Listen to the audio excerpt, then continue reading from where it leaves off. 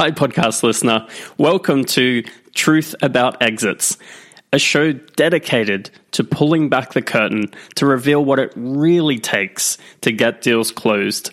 You'll hear directly from founders of companies who have raised capital, sold their companies, and even those who acquire other companies for growth. I'm your host, Corin Woodmass. I'm a deal maker, advisor, and when I'm not closing deals, I love to talk to others about their deals and what it took to get them closed. And now you can listen into these conversations too. For all the show notes and more resources, go to truthaboutexits.com. On today's episode, we welcome back Mark Sandkrant from Blue Ash Capital.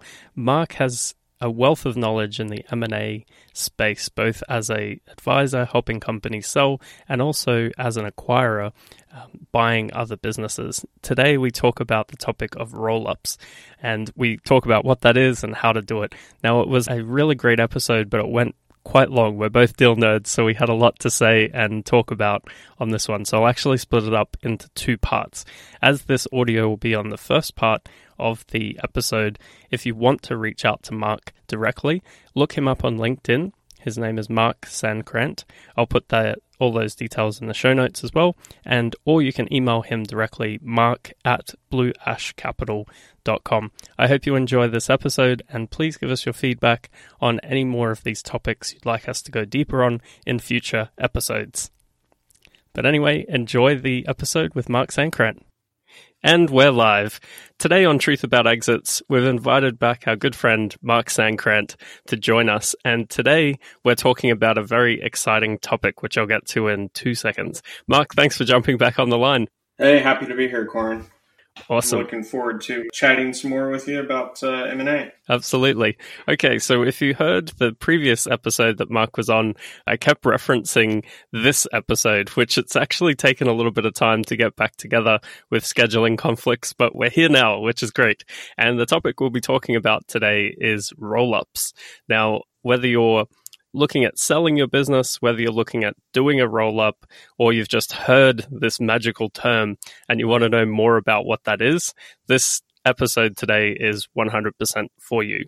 So, Mark, could you just give us a brief overview of your personal experience with roll-ups, and then we'll go into a definition of a roll-up? Yeah, happy to, and I'll do my best to keep it brief, but I'm going to forewarn you that might be a little bit of a challenge.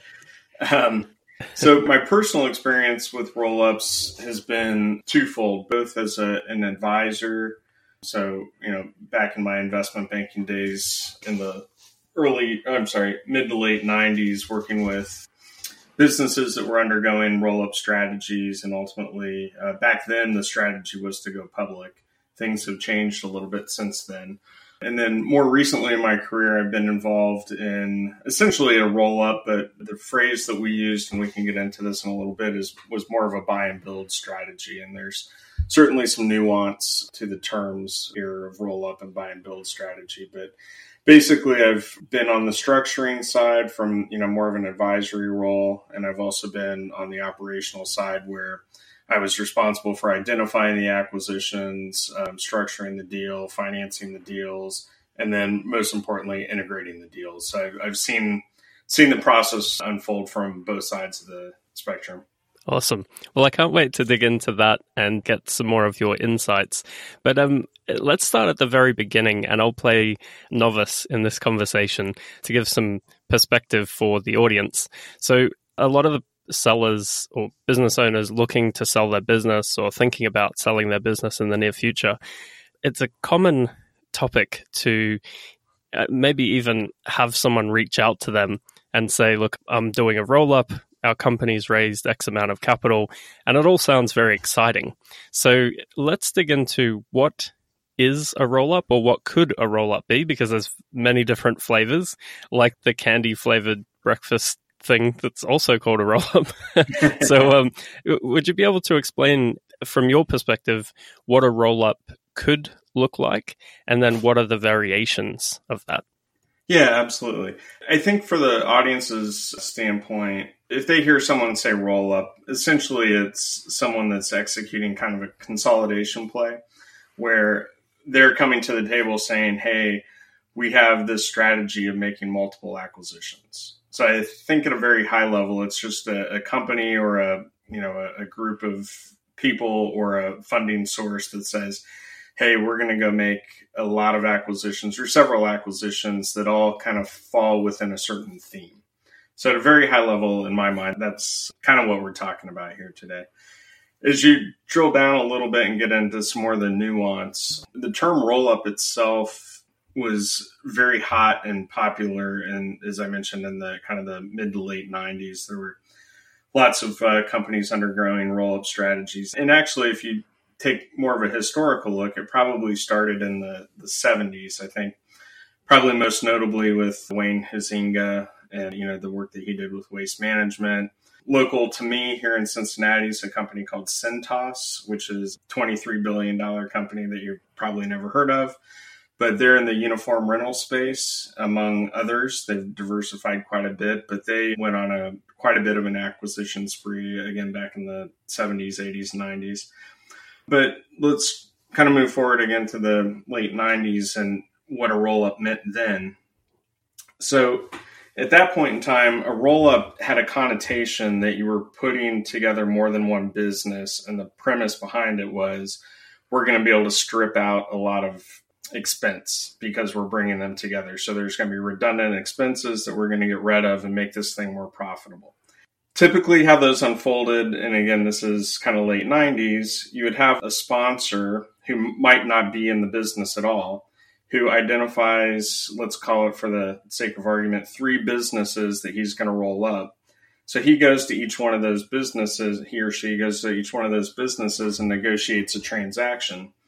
What I was seeing a lot from an investment banking standpoint is you would have a combination of multiple acquisitions in conjunction with a public offering, which was a little on the complex side and a lot of moving parts to pull off. But basically you would say, take a group of businesses, have them all agree to be acquired.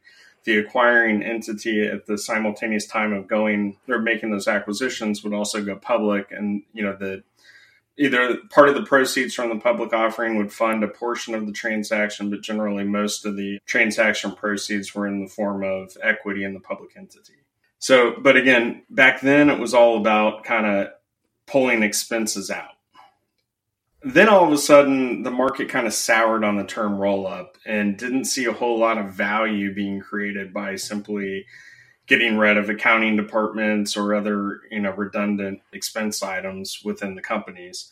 And so it moved to more of what I would consider more of a consolidation. So there was more to the story than simply pulling out expenses. Expenses elimination were definitely still a part of it, but with a consolidation, there was a lot more thought that kind of went around the process. And that's also when you started seeing, and I think with the increase in private equity at the time, you started seeing less reliance on the public markets to fund these consolidations. And then kind of the third play, which is where I most recently was, and I think what you're seeing in the market today is more of a buy and build strategy. So the premise behind it is still, hey, we're going to make a lot of acquisitions, but it's not so much about pulling expenses out. If you can do that, great, but that's not what the strategy is based on. The strategy is based on taking something and making improvements to it to get it to the next level. So it's buy and it's build. It's not buy and cut out cost. Right. So I think that's kind of where the market has evolved to more of this concept of bringing a number of organizations together. If we can get some synergies on the cost side, great, but that's not really what the play here is. The play here is looking for, adding new geographies, putting things on a commonized platform where you can really focus on scale, adding technologies or capabilities that you wouldn't otherwise have. So I think that's where most of the focus is today. For sure. And if you look at most of the large companies that are in almost any industry, a form of a roll-up is generally how they grow, because at some point growing organically is tough. Acquiring revenue can potentially, the allure of it at least is adding that revenue to your business or the combined businesses. So you mentioned a couple things there that I'd like to strip out and talk about separately. So Sure. To my understanding, in the companies that we're working with that are doing versions of these strategies, there's usually a couple of reasons why they're doing this. One is simply to add revenue. The other is not so much cost reduction, but margin improvement. So in one deal we're working on right now, the margin is actually quite low in the business that we've taken to market. The incoming buyer has some synergies in supply chain and believes they can improve the bottom line of this business, which is cool, but also adding the top line revenue is very attractive. So there's a couple of reasons why you'd want to do this. Others literally just looking at it as a financial play. So putting 3 or 4 companies together can move the revenue and EBITDA to a point where the multiple is much higher. So Absolutely. There's often talk of arbitrage there, multiple arbitrage. So they could buy a company at 2 to 3 times earnings and roll it up together and then sell it for 6 or 7 or 10, depending on what they do, if it's purely financial. You're absolutely right. That's, I think, a big driver behind a lot of the buy and build strategies that I've seen is there's certainly some multiple arbitrage that could be had. Awesome. Okay, so let's talk a little bit about the strategy on this. Now, bear with us if you are a business owner and you're looking to sell. What we're trying to do is give you an insight into how buyers or companies that are going out and doing a roll-up could be thinking and how they could be strategizing. And on the other side, when we talk about developing a strategy, this may be interesting as a thought experiment, or it may be actually useful for you if you are thinking about growing your company and expanding the capabilities through acquisitions. So let's talk. Oh, actually, one more thing. We mentioned sponsors before, so I just thought I'd briefly talk about a sponsor before we move into the strategy side. So Mark, when you hear sponsor or when you think of sponsor, what does that mean to you? Generally, to me, it means like a source of capital. And we can kind of walk through some varying degrees. Going back to one of my examples in the 90s there, you have a sponsor come in and kind of put up limited amount of capital just to handle the due diligence and get all the pieces in place prior to the IPO. But they weren't funding the transactions. They were themselves, they were the sponsor that was kind of organizing it all, and that required some capital. If you kind of fast forward to where we are today, whether you're an individual going to do it or you're a private equity fund, because if you think about it, in a lot of cases, this is exactly what private equity funds are doing. They have access to a lot of capital that they have to deploy. And oftentimes it's easier to deploy it by making acquisitions as opposed to solely relying on organic growth. But in my mind, again, at the end of the day, the sponsor is the person that's providing the capital. They're not necessarily the ones operating the business, but they're definitely the ones providing the capital. Sure. I think it's worth noting here that, like you mentioned in the first version of this, where maybe they had the capital to cover the closing costs and diligence costs, often the person that you talk to first either won't have all of the capital, so they'll need to go talk to other partners or raise debt to do the deal. Even funds that have private equity groups with committed funds that have a timeline still don't want to put 100% of the cash up. So they still need to do their diligence and essentially sell the deal to a financing partner. Even if they're working with that debt provider, they still need to go pitch on a deal by deal basis, right? Correct. And, as you said that, I kind of got my wheels spinning a little bit. In addition to just sponsor, you'll also hear the term fundless sponsor. You'll also hear the term independent sponsor.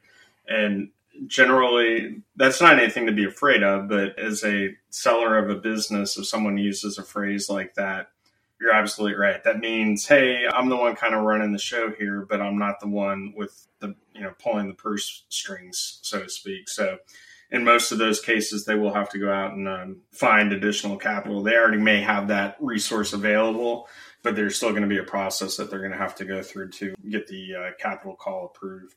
Absolutely. So yeah, definitely dig into that a little bit. Don't be blinded by, I'm a private equity group doing a roll-up, because essentially anyone can say those terms, and Absolutely. It's whether they can actually close, whether they've done it before. That's a whole other topic that we'll talk about another time. Awesome. So let's switch gears and talk about developing a strategy for a roll-up, and is this right for you, or what could a business be looking to do as a strategy if they're looking to acquire you? So what sort of what points or what thoughts do you have on developing a strategy around a roll-up?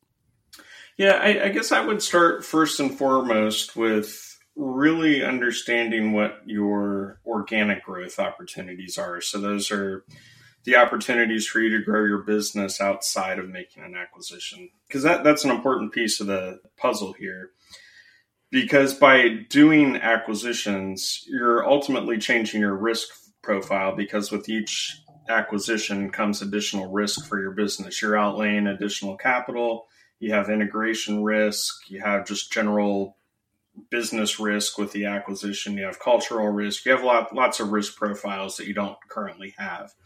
So I'd say first and foremost, understand what your organic growth opportunities are, and then start looking at, okay, if I were to undertake acquisitions, how could I augment or supplement those organic growth opportunities? Or have I identified an opportunity that I really need to think about more of a buy and build strategy? So if I know that I can grow my business, if I have a new capability, what's it going to cost me to build that capability versus what will it cost for me to go out and acquire that capability?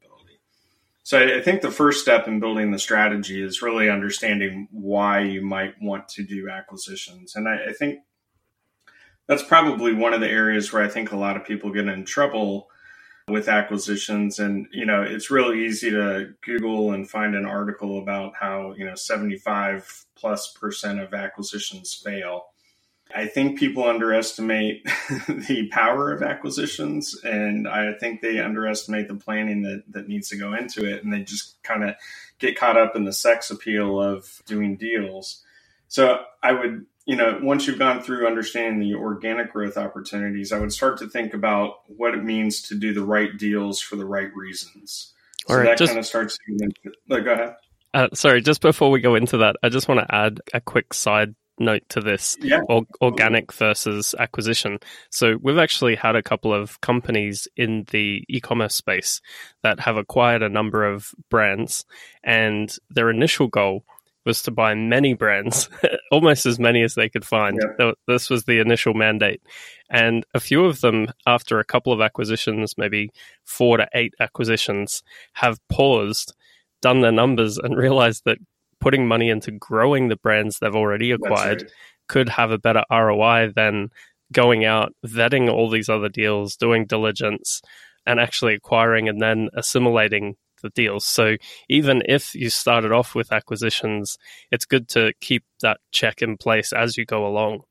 You're absolutely right. And, in addition to what you just mentioned, as I hit on a little bit ago, with each acquisition, you take on a whole new risk profile.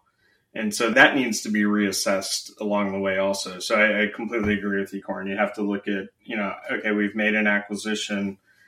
Now let's reassess the organic growth opportunities based on what we have. Let's understand what we need to do to invest in these businesses to continue that organic growth. And let's also take a fresh look at our risk profile, because now maybe we have bank debt that we didn't have before, and we need to make sure that we're following certain bank covenants and aren't getting ourselves in some potential default risk down the road. So Absolutely. It's an ongoing process. It's not a, hey, I'm going to design it and then I'm going to look at it again when I exit in 5 years. It needs to be a continuous learning process. Absolutely.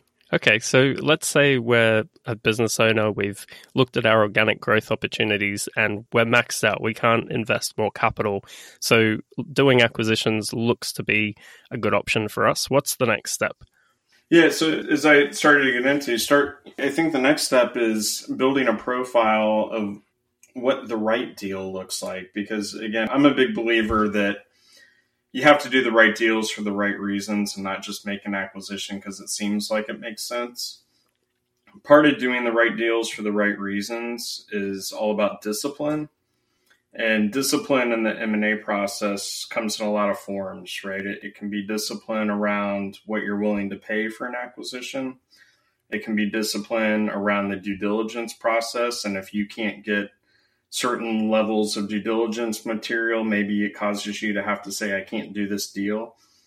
To be successful with acquisitions, you have to be incredibly disciplined, and you can't be afraid to, walk away from deals even after you've started to invest some money into it. So really understanding why you would do an acquisition and what you want to gain from it, and then start building out this disciplined process. I think that's kind of the next step. But so not falling in love with the deal. Pardon me? Sorry. So not falling in love with a deal is part of the process, right? This could be so great. Let's just buy it regardless. Yeah, exactly. Exactly. I think some of the most... Oh, sorry, we got a bit of a delay here.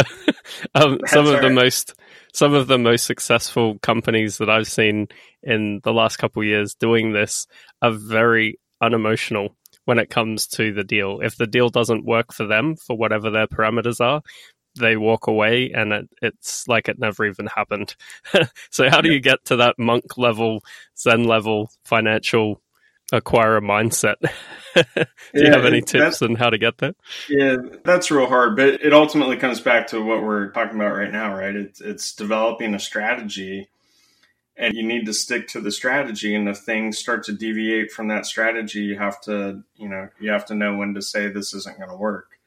So the way that I kind of think about some of the strategy is, there's a lot of different strategies where you might want to use an acquisition to achieve. But let's just kind of walk through, some of the reasons why you might make an acquisition. As you just talked about, maybe you've tapped out your opportunities for organic growth. So, it could be probably not in what we're talking about because we focus a lot on e-commerce, but there could be a case for an acquisition to move into a new geography or a new market, or add some additional capabilities or add additional products. There could be a strategy just around getting larger. So, larger businesses tend to attract higher multiples. So there's potentially a multiple arbitrage opportunity. But whatever your reason is, I think you need to start with, why is it that I'm going to make an acquisition, or what do I want to achieve with the acquisition? And then start to, think about the universe of companies that might fulfill that need, right? So I would start by trying to find opportunities where there are large markets that are pretty fragmented, where that, there's more than a handful of opportunities, because if there's just a handful of opportunities, you're either going to be paying a ton, or the likelihood of success is just not going to be there. So you want a large universe where you can kind of go out and start talking to people and identifying opportunities. Back to organic, I think once you make an acquisition, you got to have a game plan in place for how you're going to grow that acquisition. It might be the exact same game plan as kind of your platform or the business that you're starting off with. But regardless of what it is, you need to have a plan on, not day one. You need to have a plan before you close the acquisition on how you're going to grow the business. And then back to what I said before, I think you have to start to develop that discipline process. What exactly are you looking for? What valuation multiples are you willing to pay for the acquisition? In a lot of cases, it's kind of like dating, right? When you look for someone to date, you probably have your, checklist of these are must-haves, and, these are the things I can live with. Are they neat? Are they clean? Are they pretty? Are they this or that? It's not dissimilar from dating, right? So you put together this checklist of what the ideal candidate looks like, and then you have your secondary checklist of, well, if it doesn't meet this, that's okay. But you also have to have that list of must-haves, and if the must-haves aren't there, you have to be able to be willing to say this isn't going to work. Absolutely. And one of the things I've seen, I look at it from an unfair advantage is what I refer to it as, where the company looking at the acquisition can do more with the business than the current owner is already doing. So I don't think, in my novice opinion, it's not really about just adding revenue and profit. It's about what can you really do that can ensure that the whole process is a bigger win once you find the right target, that you can bring more unfair advantage to this company, integrating it into cross-selling to your current customers or something else, whether it's distribution, supply chain, whatever it may be. Yeah, that's a great point. And, the one thing I would add to that, though, is I had a thought that I was going to add to it, and it just disappeared. But you're right. You need to understand, what the unfair advantage is and how you're going to exploit it. The thought just came back to me. But I always advise with an acquisition, what you just described is absolutely true. But I think a lot of people also get themselves in a little bit of trouble thinking they know more about the business than the seller knows about the business. Oh, 100%. And what I mean by that is on day one, you start making all these dramatic changes, and that can be bad. So I usually advise someone acquiring a business to not do anything differently for 6 months to a year so they can learn the business and understand, if I make this change or turn this knob or pull this lever, that I exactly know what the effect is going to be. So you need to really understand the business before you go in and start making those changes. But you're absolutely right. It all comes down to the game plan and kind of the unfair advantage if you have one. It's definitely right. And I'm so glad you brought that up. Oftentimes we'll see buyers that overestimate their capabilities and their influence, yes, right, on what could happen next. That's a really key piece, because what we're talking about here is businesses. It's not I refer to real estate quite a lot. It's something else I'm quite interested in. A building, whether it's commercial or residential, is kind of safe and set as it is. There's very few levers there, but a business is a living, breathing thing. So right, when you're looking from the outside in, you may think, why are they doing this? But like you said, if you just let it breathe, understand why the business is doing what they're doing, you may actually find that it needs to be done a certain way. And also there might be more opportunities than you realize just by looking at how the business actually operates. But don't mess with the revenue until you understand what's actually generating it. Yeah, exactly. And, to use maybe another example with Amazon businesses, you might be looking at a Target and you're looking, reviewing their advertising on Amazon, and you see that their ACoS is a lot higher than yours.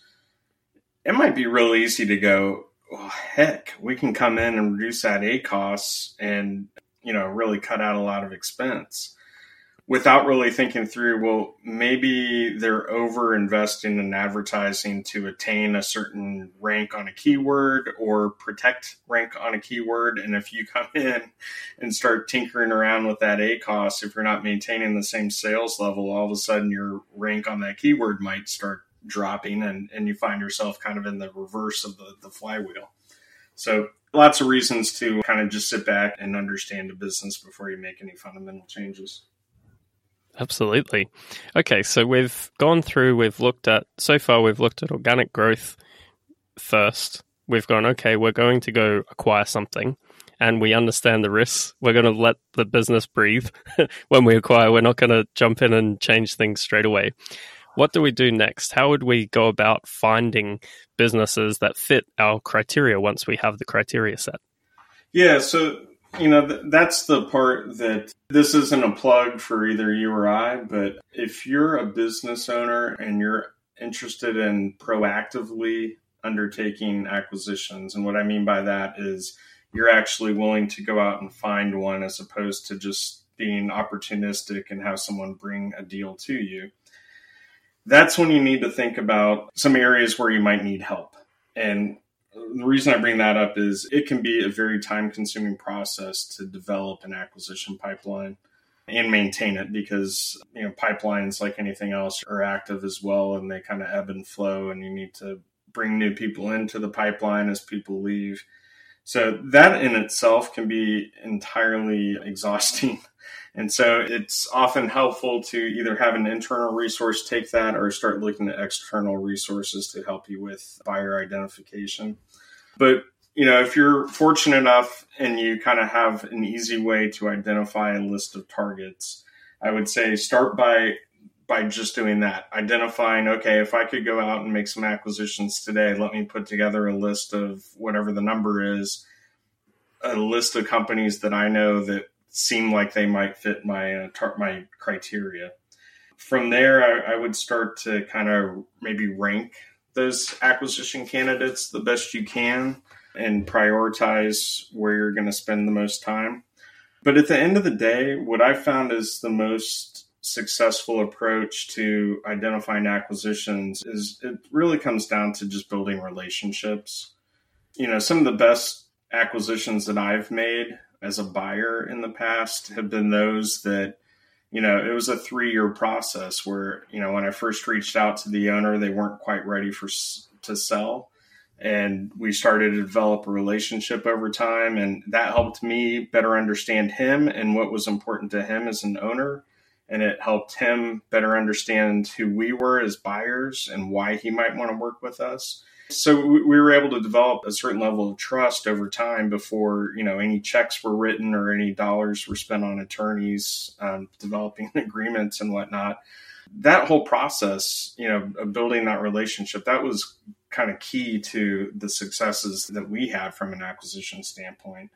But, I think you have to be willing to invest time and commitment, not just into building relationships, but just letting the process work how the process is going to work, because there are only certain things you can control. And really the only thing that you can control in this process is reaching out to prospective targets. Aside from that, it's up to them whether or not they're ready to sell or ready to talk, right? So absolutely, you might get lucky with highly fragmented areas and find some. I guess I think about it as fishing, right? You might get lucky and put your line in the water and grab a fish right away, and you might have to sit in the boat for 6 hours before you get a nibble. You just never know. And I guess a couple of things to add to this part. So deal flow is kind of tricky. It takes time to build up. And deal flow simply means the amount of, it's like a sales funnel. So the amount of targets in the top of the funnel and then working their way through to, do you know them, like them, trust them, and are they open to selling if you're on the acquisition side, and then do the criteria match. So oftentimes, if we have someone who wants to sell today, what we usually find next is there's something wrong with the deal, and or they haven't got their financials in order, which is the absolute baseline of criteria. Once you get down to it into diligence, the numbers actually really matter and can be a red light or a green light on the whole deal. Absolutely. So getting, like you were saying, it takes time to build up trust and build up the relationship, but also it can take extra amount of time for the company themselves to get their financials in order. If they're a larger company, chances are their financials could be 2 to 3 months or longer in arrears. So to get the updated financials may be a little bit tough to do. Yeah, that's a great point. That's a great point. I'm glad you brought up the, kind of sales pipeline analogy, because the other piece to this is it's also one of those situations where you want to think about how can I work smarter, not harder. And so, think about things like how can I utilize the CRM, right? Because managing, contacts and when am I supposed to follow up with this guy, or when was the last time I talked to her, all that stuff becomes incredibly important. And being able to reference, okay, here's the last email that I sent, or here's the last conversation that I had before the next follow-up with that person. It makes the process a lot easier. So if you haven't ever gone through this kind of process before, I would, highly encourage using a CRM. And second, I would also say, it's also just not about sending out emails and picking up the phone. A lot of business and, pipeline development happens in real time with face-to-face meetings. So I would think about who's in your network who might have access to people that could have an interest in selling. And I would also think about conferences and trade shows where you might go and just talk to people and let them hear your story. And it's amazing how when you talk to people and tell them what you're up to, how many people go, oh, I know so-and-so that you should talk to. Another way of saying this is when building that pipeline, you have to look at all available methods. And I would employ a strategy that touches on all of those, right? It's sometimes picking up the phone, sometimes emailing, leveraging the network that you already have or in the process of developing, and then also attending conferences and trade shows or events where you can network face-to-face with people.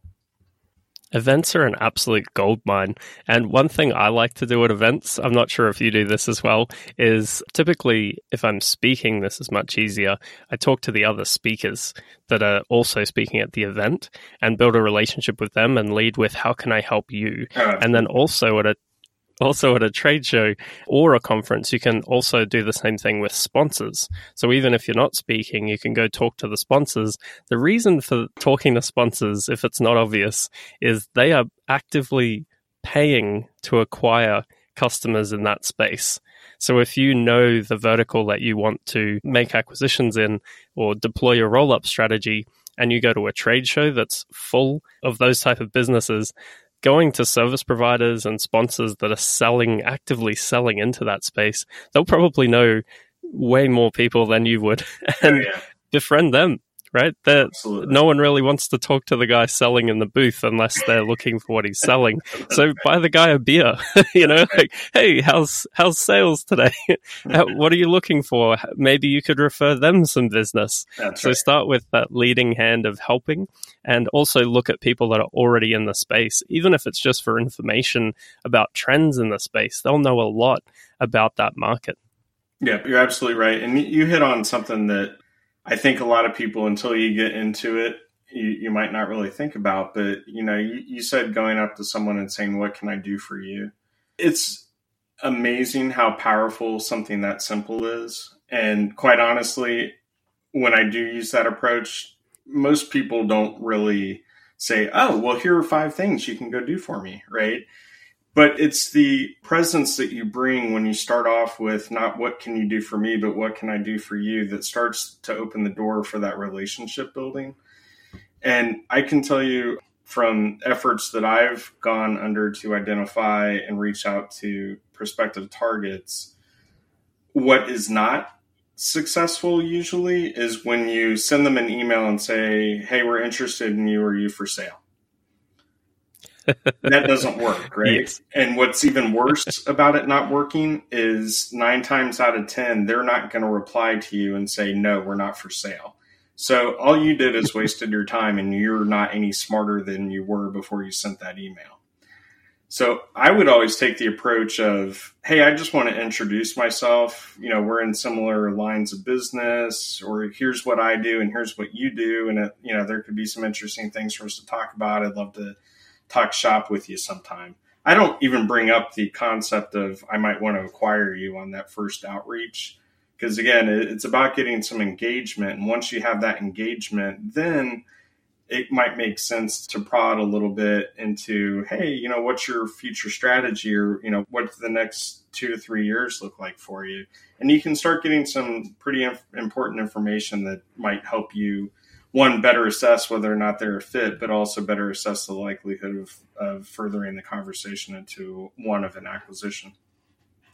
Absolutely. And that's a perfect point there. If you're talking to someone as a peer or just as a friendly ear to talk to, they're likely going to open up to you a little bit more than if they're on the back foot thinking, oh, they're trying to acquire me. I have to make this sound better if they're open to it. So you can find out a lot more about the business in a relaxed setting as opposed to going straight for the kill. Okay, so we've built up some deal flow where we're going to conferences, we're looking at this as a long-term prospect.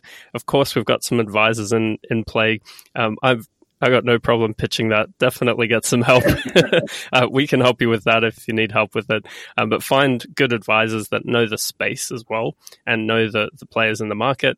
So what do you do next? Once you start to go into acquisition mode, what would you need to do on that piece, Mark? Actually, before I get to that, can I add one last thing to the kind of building the deal flow? Of course. So what we've just talked about is building proprietary deal flow.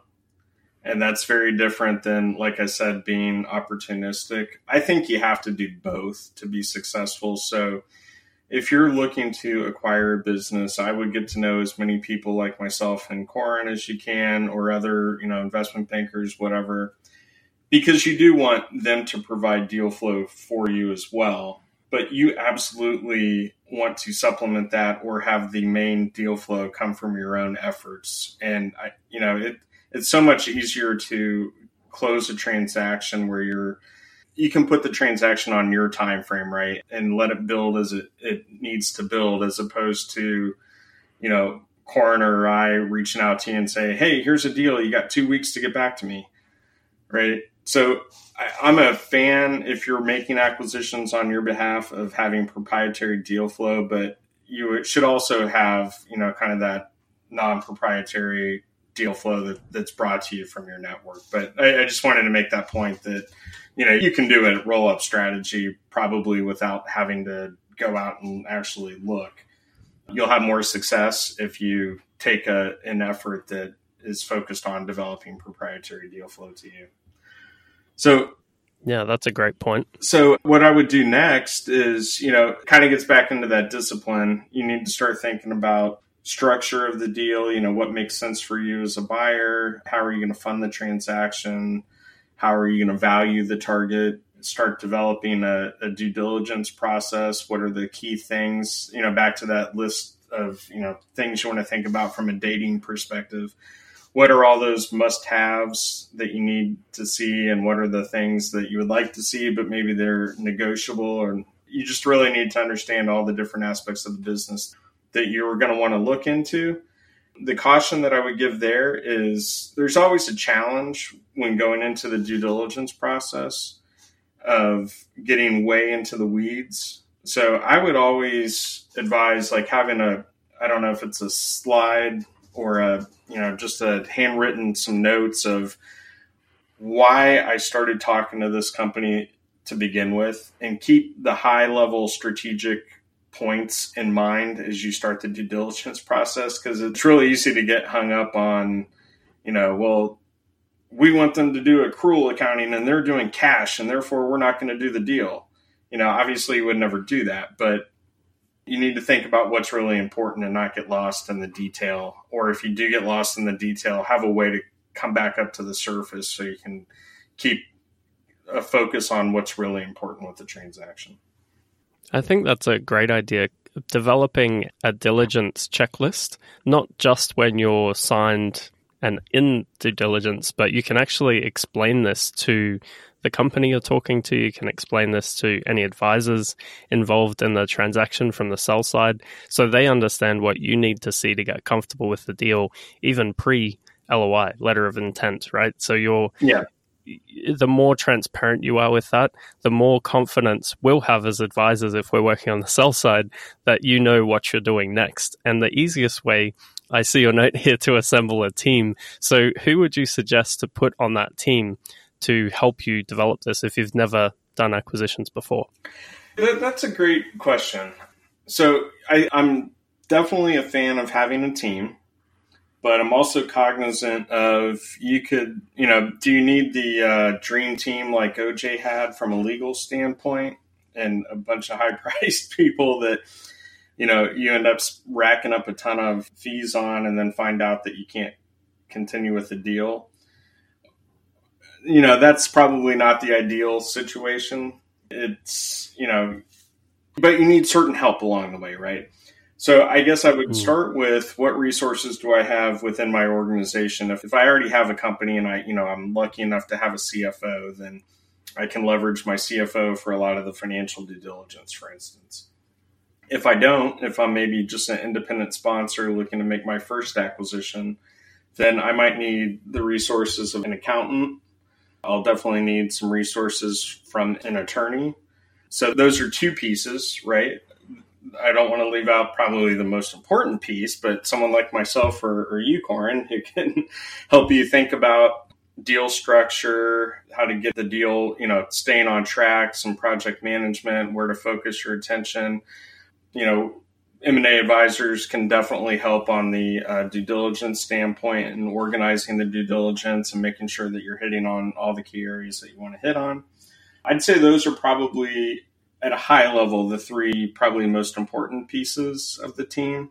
You might find there are specific areas, depending on what kind of acquisition you're making, where you might need to bring in some more kind of subject matter experts. Maybe, if it's an advertising-driven business, you might need an expert that really understands advertising and where they're placing their ads and what the messaging is. Or you might need someone to really dive into their social presence, how active are they on social media? What's the overall sentiment of the business or how people feel about the brand, whatever it might be.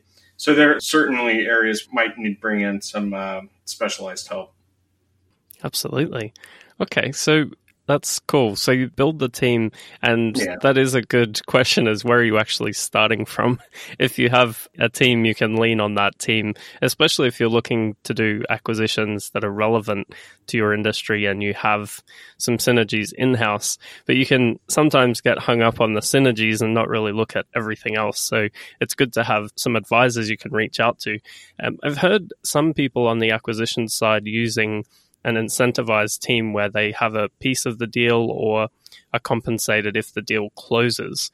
Do you have any insight into which type of advisors should just strictly be paid advisors and which advisors you might want to bring into the deal to add value?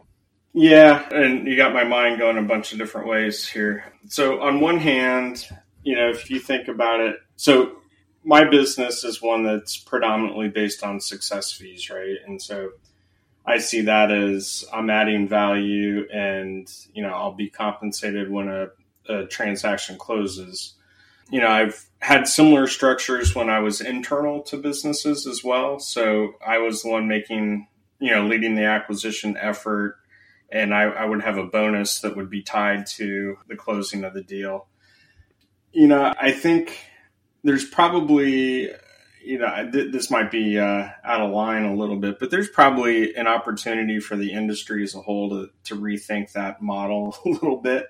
When I say that, I think more along the lines of, if I'm internal to a business and I'm going to get some sort of compensation if I close a deal, are your interests really aligned with the company's? And, I could foresee situations, particularly with internal employees, of, we found this in due diligence, but it's not that big of a deal, and we can fix that once we close, but I really want my bonus kind of thing. Absolutely. So I would say with any advisor that you use, I would look at what their role is and how you can align their incentive with your incentive and make sure that you guys are kind of focused on the same thing. So with attorneys, I want an attorney to tell me what my risks are and making sure that I'm not going to step on a landmine. So I don't want him to be or her to be compensated only if I close a transaction. I want my attorney, my attorney's going to get paid no matter what, which is what their model is. But that makes sense, right? Because again, I don't want the attorney to be afraid to come to me and say, hey, you shouldn't do this deal.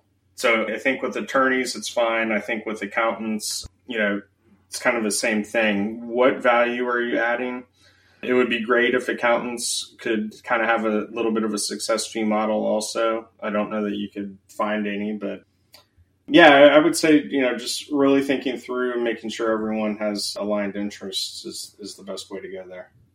That's a great perspective. The aligned interest piece. You don't want someone on your team just pushing to get a deal done so they get paid the most possible. It's easy to think. Someone once told me that every business owner, every person is much less attached to future money than present money. Yes. So sometimes being cheap on the front end can actually hurt you later down the track. So definitely make sure everyone's aligned. And like you said, you want someone on your team coming to you saying, we have to absolutely stop this deal, and here's why. You don't want people to be incentivized not to do that, because ultimately, if you're the business owner or if you're a major shareholder, this is going to be your problem after the acquisition. That's right. Cool. That's so is there any other points on the acquisition side? I mean, we could do 10 episodes on just acquisitions, but this is more of an overview episode. So before we get into operations and integrating, is there anything else on the acquisition side you'd like to mention? The one thing we didn't really necessarily talk through is before you get too far down the process of talking to people, I would have a pretty good handle on how you're going to finance an acquisition. As you know, Corin, as an advisor, there's nothing worse than feeling like you're moving towards a deal and then having the buyer come to you and say, hey, I can't get the funding. And then you just kind of think, wow, I just wasted 3 months. Thanks. Yep, nothing worse. So, making sure that you have either investors or cash on hand or access to bank capital or some alternative lending source. I think walking through that process before you have a deal on the table is helpful. And it's going to be one of those chicken or an egg scenarios where I would say develop as many relationships as you can before you have a deal on the table. And that includes talking to your local bank or a banker you might know. They're not going to be able to tell you anything until they see an actual deal and analyze financials. And most likely the same scenario with an equity investor. But it's just like developing the relationship with the target. Developing relationships with financing sources, you got to do that in advance. And that way, when you do have a deal to bring them, you've already gone through all the who are you and why are you doing this. They've gotten to know you. So that part of the process is already done, and you can kind of streamline it and say, okay, when we last met, you said if I found a deal that fit these parameters, you'd have an interest in it. So here it is. What do you think? So again, I would always make sure that, you have an ability to actually execute the acquisition strategy. And that can help you in a competitive scenario. If you are looking at a deal that's on the market and you're coming in with a bid, it's not just coming in with a strong bid and good deal terms. It's what are the chances that you can close this thing? So if you've already talked to a bank and they've essentially pre-approved you or said, yes, with these parameters, we'll lend up to X, or based on the deal, here's what we need to see. And then the advisor, the sell-side representative, can even reach out to the bank and have that conversation and get more clarity on your offer versus other offers. And even if the deal is off the market, as a way to give people more, the target company more confidence that you can close, sharing this information early will help show them that you're serious. Absolutely. Excellent. Thank you for listening to another episode of Truth About Exits. Now, whenever you're ready, here are 3 ways I can help you. If your company is doing between 10 to 50 million plus in revenue, and you want help to plan your perfect exit to achieve the highest value and best deal terms possible, or if you'd like advice on acquiring other companies to continue to grow your company, we can help. Go to truthaboutexits.com/consult. There you'll see a simple form to tell us a little bit more about you, your company, and your goals, and my team and I will take it from there. So go to truthaboutexits.com/consult. The second way I can help is become a guest on our show. If you've had a successful exit, you want to share your story, or if you're actively acquiring other businesses and want to share your criteria with our audience, go to truthaboutexits.com/guest. Let's connect, and I'd love to talk to you. The third way I can help you is one of my favorite things in the entire world is sharing the Truth About Exit stories with other entrepreneurs by speaking at events all over the world. So far, I've had the privilege of speaking at events in the US, Canada, UK, Spain, Germany, Ukraine, Czech Republic, over in Asia, China, Hong Kong, Thailand, and even Australia. If you would like me to speak at your next event, go to truthaboutexits.com/speaker and tell me a little bit more about your event, and we'll go from there. Thanks for listening, and I'll see you on the next episode.